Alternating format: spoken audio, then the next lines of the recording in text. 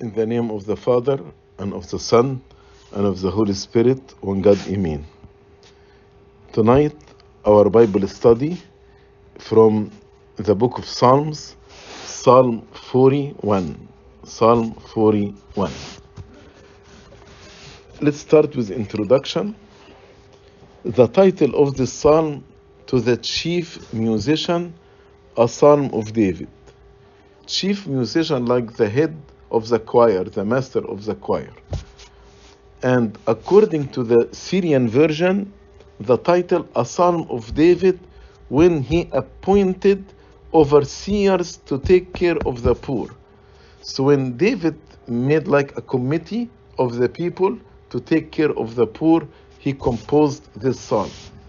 But according to the Arabic version, the title of this psalm, it is a prophecy concerning the incarnation and also the salutation of Judas, as we're going to see together when we study this psalm. The occasion on which it was composed is not certainly known, but it seems to have been the ill treatment David had from his enemies during his afflictions, like the ill treatment he got from counselor called Ahithophel. That's why some suggest that since David was the author of the psalm and he made a reference to the false friend in case of David is Ahithophel. But in case of the Lord Jesus Christ as a prophecy, it is Judas the Iscariot.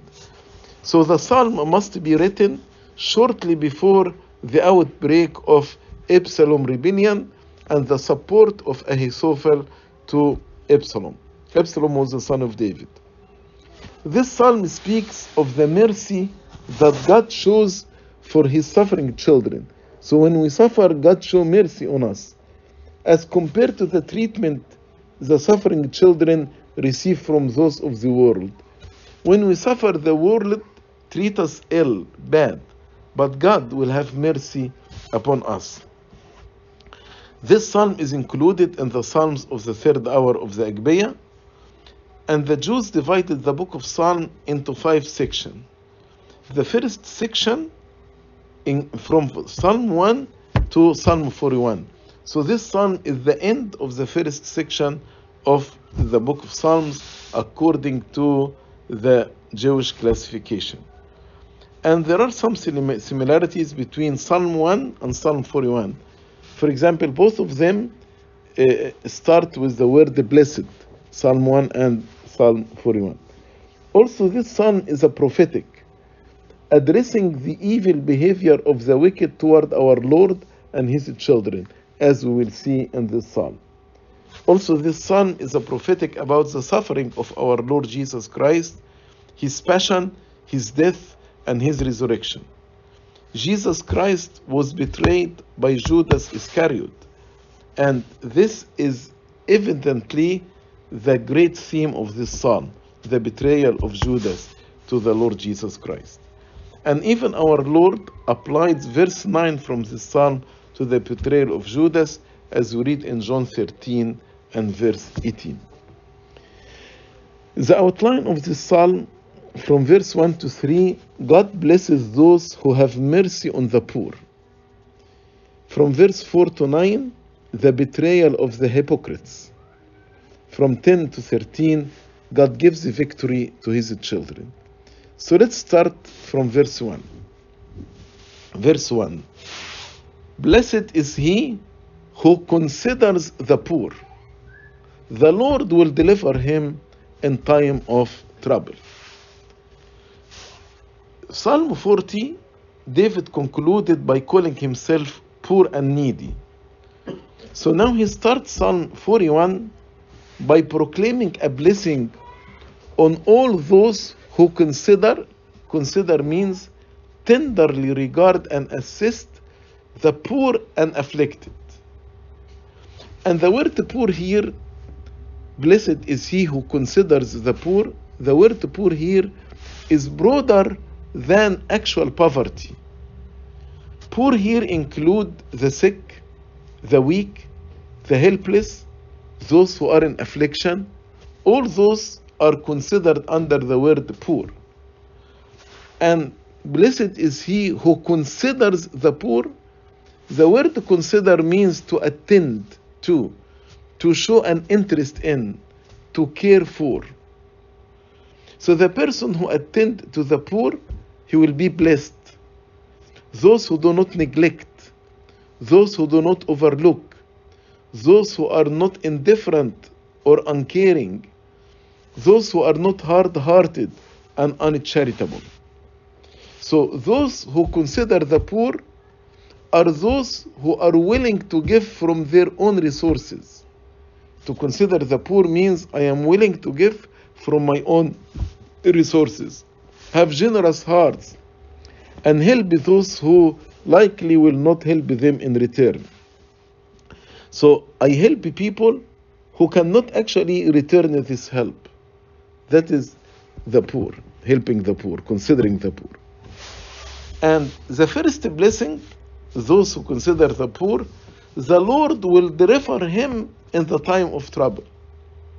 So this begins a list of several blessings that comes to the generous person.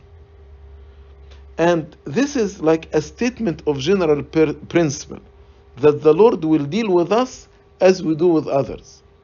So if we have compassion over the poor, God will have compassion over us. If we consider the poor in the day of their tribulation, God will deliver me in the time of trouble. So caring for others is not only a command we have to obey, but it is a wise thing to do. Why? Because it leads to special blessings by God. In the same way, to be selfish, malice, unkindness are not only sinful, but they are foolish, because God will not bless such actions if I'm selfish or have malice or unkindness. St. John Chrysostom says, how great is the rank of the poor, to be considered as the brethren of the Lord. The poor may stretch his hand begging, but it is the Lord who receives your gift. So the poor stretch his hand to beg. But when you give him your gift, who will receive the gift? The Lord will receive the gift. Also, the poor in verse 1 can be a prophecy about Jesus Christ. As we read in 2 Corinthians chapter 8, verse 9, he was rich, yet for your sakes he became poor, that you, through his poverty, might become rich. 2 Corinthians 8, 9. The second blessing in verse 2, the Lord will preserve him and keep him alive, and he will be blessed on earth. You will not deliver him to the will of his enemies. So in verse 2, there are 4 blessings. The Lord will preserve him, keep him alive. He will be blessed on earth. He will not be delivered to the will of his enemies. So the Lord will preserve him, revive and restore him.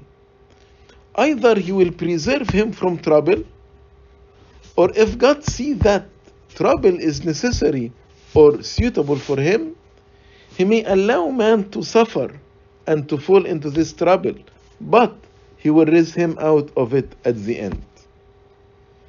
To keep him alive means his spiritual life is safe and secure, because Christ lives. And if Christ lives in me, the person shall live also, and shall never die the second death, or never hurt by the second death, which is the eternal condemnation, but shall have everlasting life. Then, verse 2, and he will be blessed on earth with temporal blessing, because whatever he has on earth, either much or little, he has it with the blessing of God. Also, he will be blessed on earth with spiritual blessing, not only with temporal blessing, but with spiritual blessing, like peace, forgiveness, a right to eternal glory and happiness. Also, he will be blessed in the new earth. As we read in the book of Revelation, I saw a new heaven and new earth. So this person will be blessed in the new earth, in which righteousness will dwell, and where he will dwell and live with Christ. And the last blessing in verse 2, you, God, will not deliver him to the will of his enemies, not into the will of Satan. Because what is the will of Satan for us? To destroy us. St. Augustine comments on the word his enemies and says, the enemy is the devil. Let none think of a man his enemy. Don't consider another person your enemy when he hears these words. Verse 3, the Lord will strengthen him on his bed of illness. Another blessing. The Lord will strengthen him on his bed of illness. You will sustain him on his sick bed. You will sustain him on his sick bed. According to St. Augustine, the bed here refers to the spiritual weakness. So, mean when I am spiritually sick. For the soul troubled by sin find pleasures in the pleasures of the body, as though on a comfortable bed, yet it is a bed of illness, a bed of spiritual illness. So the Lord will strengthen him. And the Lord, in his compassion, asked him, and as he said to the paralytic man, arise, take up your bed, and go to your house. So the blessing of those who consider the poor include deliverance in the time of trouble, specifically in the day of judgment, the last day of judgment. And he will be preserved from tribulation and be granted the new life in Christ. Those who will help others will themselves be helped when they need help. And those who show mercy on others will themselves be shown mercy when they need it. As we read, a man reaps what he sows. If you sow mercy and compassion, you will reap also mercy and compassion. Verse 4, I said, Lord, be merciful to me. Heal my soul, for I have sinned against you. The psalmist turns at verse 4 from considering the blessedness of the compassionate man to contemplation on his own affliction and suffering. Now he is contemplating on his own suffering and affliction. His own sinfulness is the worst of all his woes and the root and origin of them all. So he understands that his suffering and affliction because of his sinfulness. And he understands unless that is cured, all other help is vain. So the psalmist does not appear here to refer to any particular major act of sin, but to his sins in general. He is not referring, when he said, Lord, be merciful to me, heal my soul, for I have sinned against you. He is not referring to a particular sin, but in general to his sins. He appeals to mercy as one that knew he could not stand the test of true justice. And that is what we do in the Divine Liturgy. When Abuna says, and he appointed a day for recompense in which he will appear to judge the world in righteousness and give each one according to his deeds. How we respond? Let it be according to your mercy, O Lord, and not according to our sins. So every time we remember the day of judgment, the righteousness and the justice of God, we appeal to his mercy and we say, according to your mercy, O Lord, and not according to our sins. Also, maybe David was sick also physically. Sometimes, not all the time. The bodily sickness is a sign and symptom of spiritual disease. So he pleads to be healed of both the spiritual illness and the physical illness. And he admits, I have sinned against you. He understood that his sins were directed against God. I have sinned against you, not against my brother, not against my friend. Any sin we commit is directed toward God. So David made a plain and honest confession of his sins without excuse and with honesty and earnestness. He did not find excuse to himself. He did not try to justify himself. He said, I have sinned against. David knows that the discipline comes from God. And through this discipline, God can heal the person. As we read in Hosea chapter 6 verse 1, come and let us return to the Lord, for he has torn, but he will heal us. He has stricken, but he will bind us up. So yes, the Lord has torn, disciplined us. Why? Because he will heal us.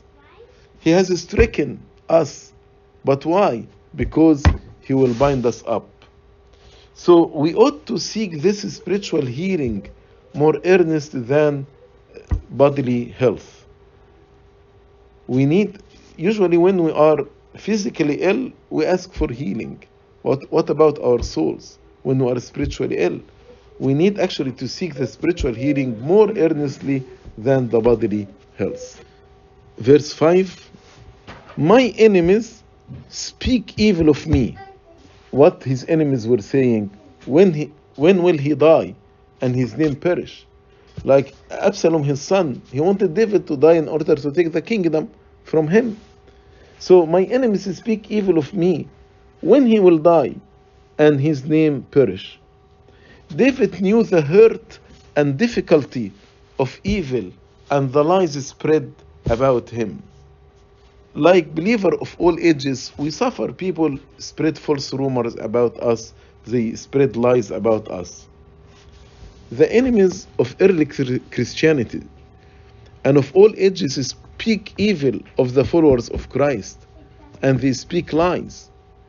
It was their nature to do and speak evil. The enemies of Christ usually speak evil. They are children of Satan, and Satan is a liar and father of every liar. For example, David, Absalom has stolen away the hearts of the children of Israel from David by misrepresenting him.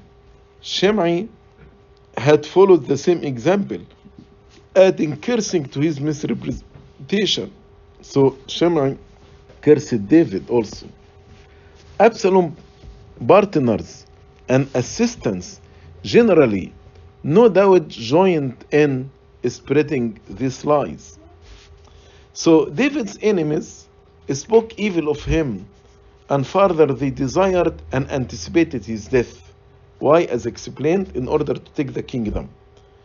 While David suffered, they rejoiced, expecting his death, and intended that his name should perish. One test of true friendship is their reaction when one is afflicted. Pope Shenouda used to say the time of affliction is the time that will show you who are your friends and who are your...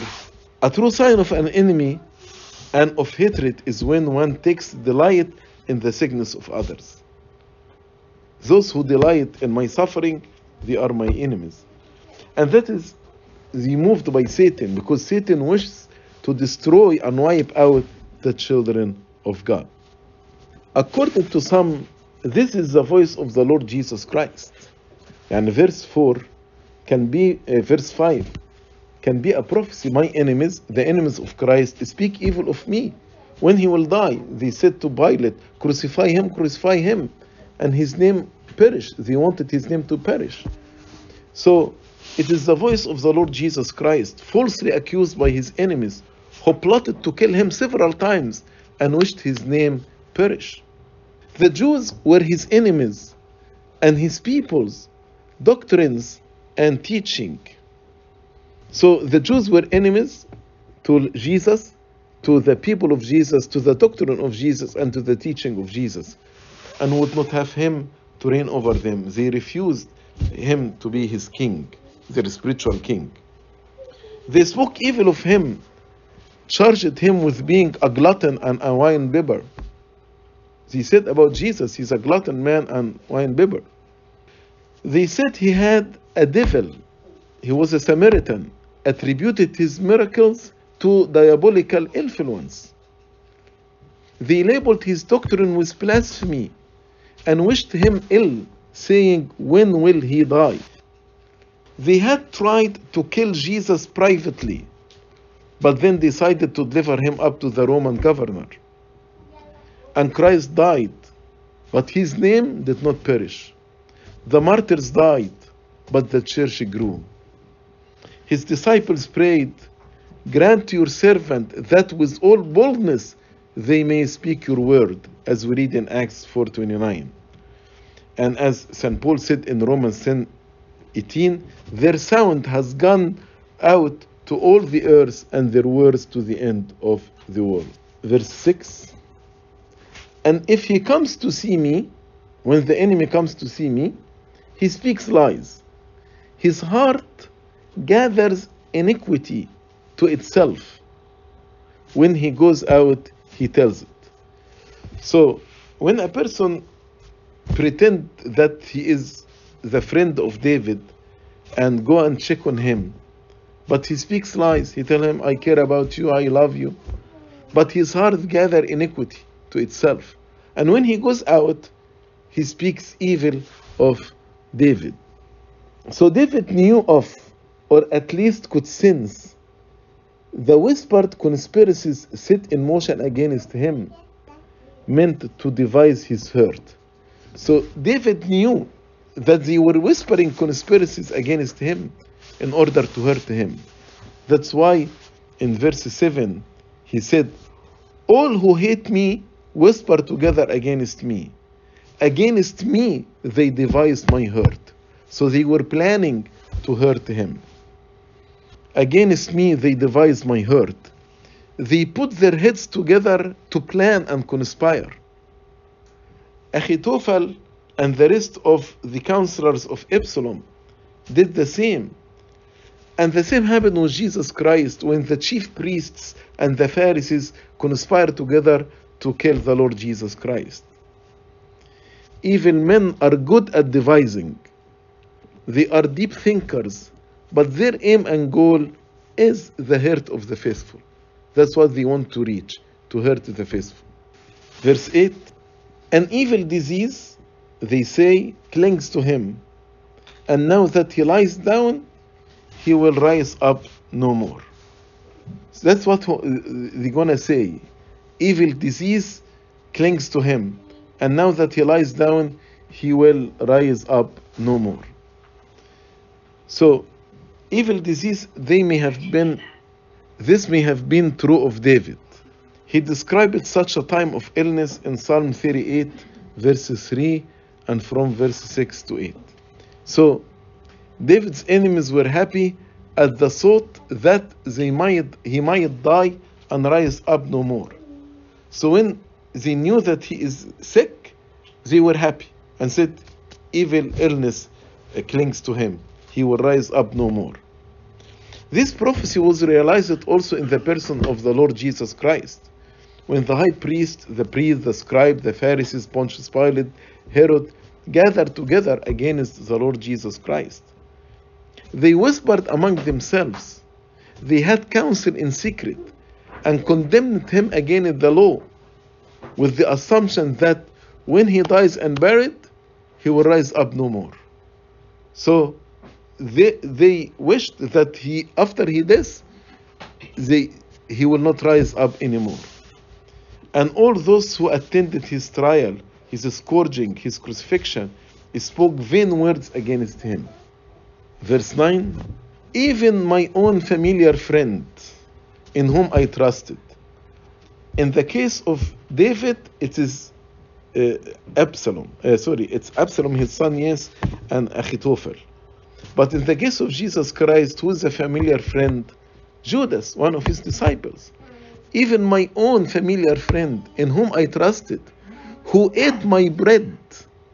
Because Judas was with the Lord at the table of the Passover on Thursday. He lifted up his heel against me. He turned it against me. He lifted up his heel against me. So, even my own familiar friend in whom I trusted, David singles out one particular enemy who used to be his friend, Who is this in the case of David? Achitophel is almost certainly intended. He was David's official counselor. David trusted in him. But these words were literally fulfilled in David. But the Holy Spirit, which inspired these words, looked further in them to Jesus Christ. And Judas is a familiar friend in whom actually these words were fulfilled and accomplished more. The Lord Jesus Christ was tested in all manner of testing that we are experienced, even the betrayal of his friends. So the Lord Jesus went through all the trials and all the testing that we go through, even the betrayal of the friend. Even the Lord Jesus Christ cited verse 9 of this psalm when he referred to Judas in John 13:18. The Lord said, when he referred to Judas who would betray him, he said, the Lord Jesus, that the scripture might be fulfilled. He who eats my bread with me has lifted up his heel against me. So the Lord quoted this verse when he spoke about Judas. Jesus knew who would betray him. And by betraying the Son of God, Judas lifted his heel against him, against Jesus. The Lord Jesus Christ treated Judas as his friend, as the rest of the apostles, and called him to ministry as an apostle and one of the 12. He entrusted him with the treasury, but Judas betrayed him. And as this verse was fulfilled in David's life and in the life of Jesus, so it had been fulfilled in the life of countless saints throughout the ages. Many of the righteous, the martyrs, the saints were betrayed by familiar friends. As John told us in 1 John chapter 3, verse 13, do not marvel, my brethren, if the world hates you, because it hated Christ before. Don't marvel if the world hates you. We should not be surprised by the world's hatred, for the world does not know who to love. The world does not have the love of God, because the ruler of the world is Satan. The word love is foreign to the world. The love of the world is self-centered. That's the love of the world. Selfish love, self-centered. Verse 10, but you, O Lord, be merciful to me, and raise me up that I may repay them. The psalmist passes from complaint to prayer. After he complained from verse 4 to 9, now he is turning this complaint to prayer, and once more calls on God to deliver him. But you, O Lord, in contrast to their animosity, I want you to be merciful to me and raise me up. They don't want me to rise up, but I'm asking you to have mercy upon me and raise me up.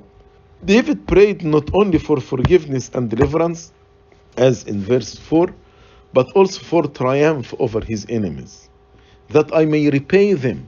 It's not necessarily to understand this as indicating an unforgiving spirit, but he is asking that God give them what they deserve. So it's not about forgiveness, but David asked God for justice, to give them what they deserve. And also we must remember that David was the king of the land. So as a king of the land, he has authority and has responsibility to keep justice on the kingdom. As the king, it was David's God's given duty to governors as to those who are sent by him for punishment of evildoers and for praise of those who do good, as we read 1 Peter chapter 2, verse 14. So David, as a governor, as a king, it's his duty to punish the evildoers and to praise those who do good. When we apply verse 10 to the Lord Jesus Christ, the Jews assumed that he died, he was buried, he will not rise anymore. But having died for our sake and in our name, he is risen as well in our name, to cry out saying, be merciful on me and raise me up. Because Jesus is risen, I in Jesus will be risen too. Jesus being our representative, in obedience he died, in obedience he rose, for us to become in him children of obedience, and the object of the pleasure to God the Father. So Jesus obeyed God the Father. He died and he rose. So in him will be children of obedience and will be the object of the pleasure of God the Father. Also, as we read in John chapter 10, verse 18, Jesus had the power to lay his life down and had the power to take it again, as he proclaimed. So, the time, all of us, when we die, we don't control the moment of our death. This comes to us. But for Jesus, it's different because he is immortal. He laid down his soul in the economy, according to his economy, according to the moment he determined. And he took it up again in his resurrection. That's why we say accurately, he accepted death unto himself. He allowed death to approach him. He accepted death. St. Augustine comments, "Yet lest you think that God the Father of Christ could raise up Christ, that is, the flesh of his Son, and that Christ himself, though he be the Word equal with the Father, could not raise up his own flesh." So St. Augustine said, if anyone believes that Jesus cannot rise by himself and he needs the Father to raise him, hear out of the gospel, destroy this temple and in 3 days I will raise it up. So the Lord said, destroy this temple, the body, and I will raise it up. So he has authority over his own flesh. But said the evangelist, lest even after this we should doubt, he spoke of the temple of his body. Raise me up again and I will requite them or repay them. The restoration of our Lord Jesus Christ, his resurrection, would be a sign of the divine favor and pledge of his victory over his enemies. As we read in verse 11, by this I know that you are well pleased with me. David told him, when you raise me up, I know that you are pleased with me, because my enemy does not triumph over me. When my enemy does not triumph over me, I know that you are pleased with me. So the restoration of David and the Lord Jesus Christ is a sign of the divine favor and a pledge of his victory over his enemies. After all that David had been through, after all the things that David went through, the Lord had still not allowed his enemies to ultimately triumph over him. David is so confident that the Lord was favoring him as he reviews that amazing fact. So he has confidence, hope that God actually is pleased with him. Yes, so many are against David, yet David was still standing, as he said in verse 12, as for me, you uphold me in my integrity and set me before your face forever. You uphold me in my integrity and set me before your face forever. Speaking of Christ, Judas could not triumph. He was quickly taken away and all the woes fall upon him. He killed himself. Nor did Satan triumph over Jesus. The enemy of Christ could not triumph over the Lord Jesus Christ. Nor the Jews. For though they were highly delighted when they crucified Jesus, when he was dead and laid in the grave, they thought they triumphed over him. Yet they knew he should rise again on the third day, on which day he did rise, and his apostles preached that he was alive. So they realized that he rose from the dead, and they knew that he rose from the dead, so they did not triumph over him. St. Augustine described how Jesus responded to the Jews' insult and says, for if on their saying these things, he had come down from the cross. So if Jesus came down from the cross, he would have seemed as it were to yield to them insulting. So when they told him, if you are Son of God, come down, if Jesus did so, then he yielded to their insulting, and not being able to endure reproach would have been believed conquered. In this way, Jesus would be conquered by them. He taught us plainly patience by not actually responding to them. For mightier is that which he did, who would not do what the Jews challenged. If he responded to their challenge and came down from the cross, this would be weakness.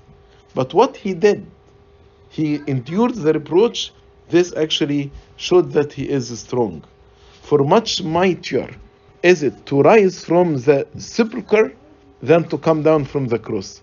And later on the third day, he rose from the death, which actually is mightier than descending from the cross. That's the end of the quote of St. Augustine. So David felt that in contrast to his enemies, he was a man of integrity. As for me, you uphold me in my integrity and set me before your face forever. His enemies had no integrity, but David is a man of integrity. Still, he needed God to uphold him in his integrity, recognizing that it was God's work in him. This integrity is not my own work. It is the grace of God working on me. So David's integrity came from his being upheld by the Lord. David's integrity came from the fact he is being upheld by the Lord. If the Lord let go of him, he wouldn't have integrity.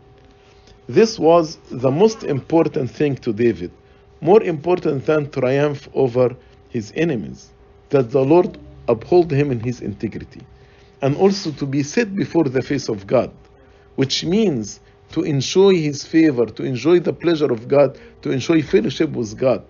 And notice that all the benefits of verse 11 and 12 are in the present tense, not in the past. As for me, by this I know that you are well pleased with me right now, because my enemy does not triumph over me. As for me, you uphold me in my integrity and set me before your face forever. All these are in present tense. David did not believe that God would bring them to him.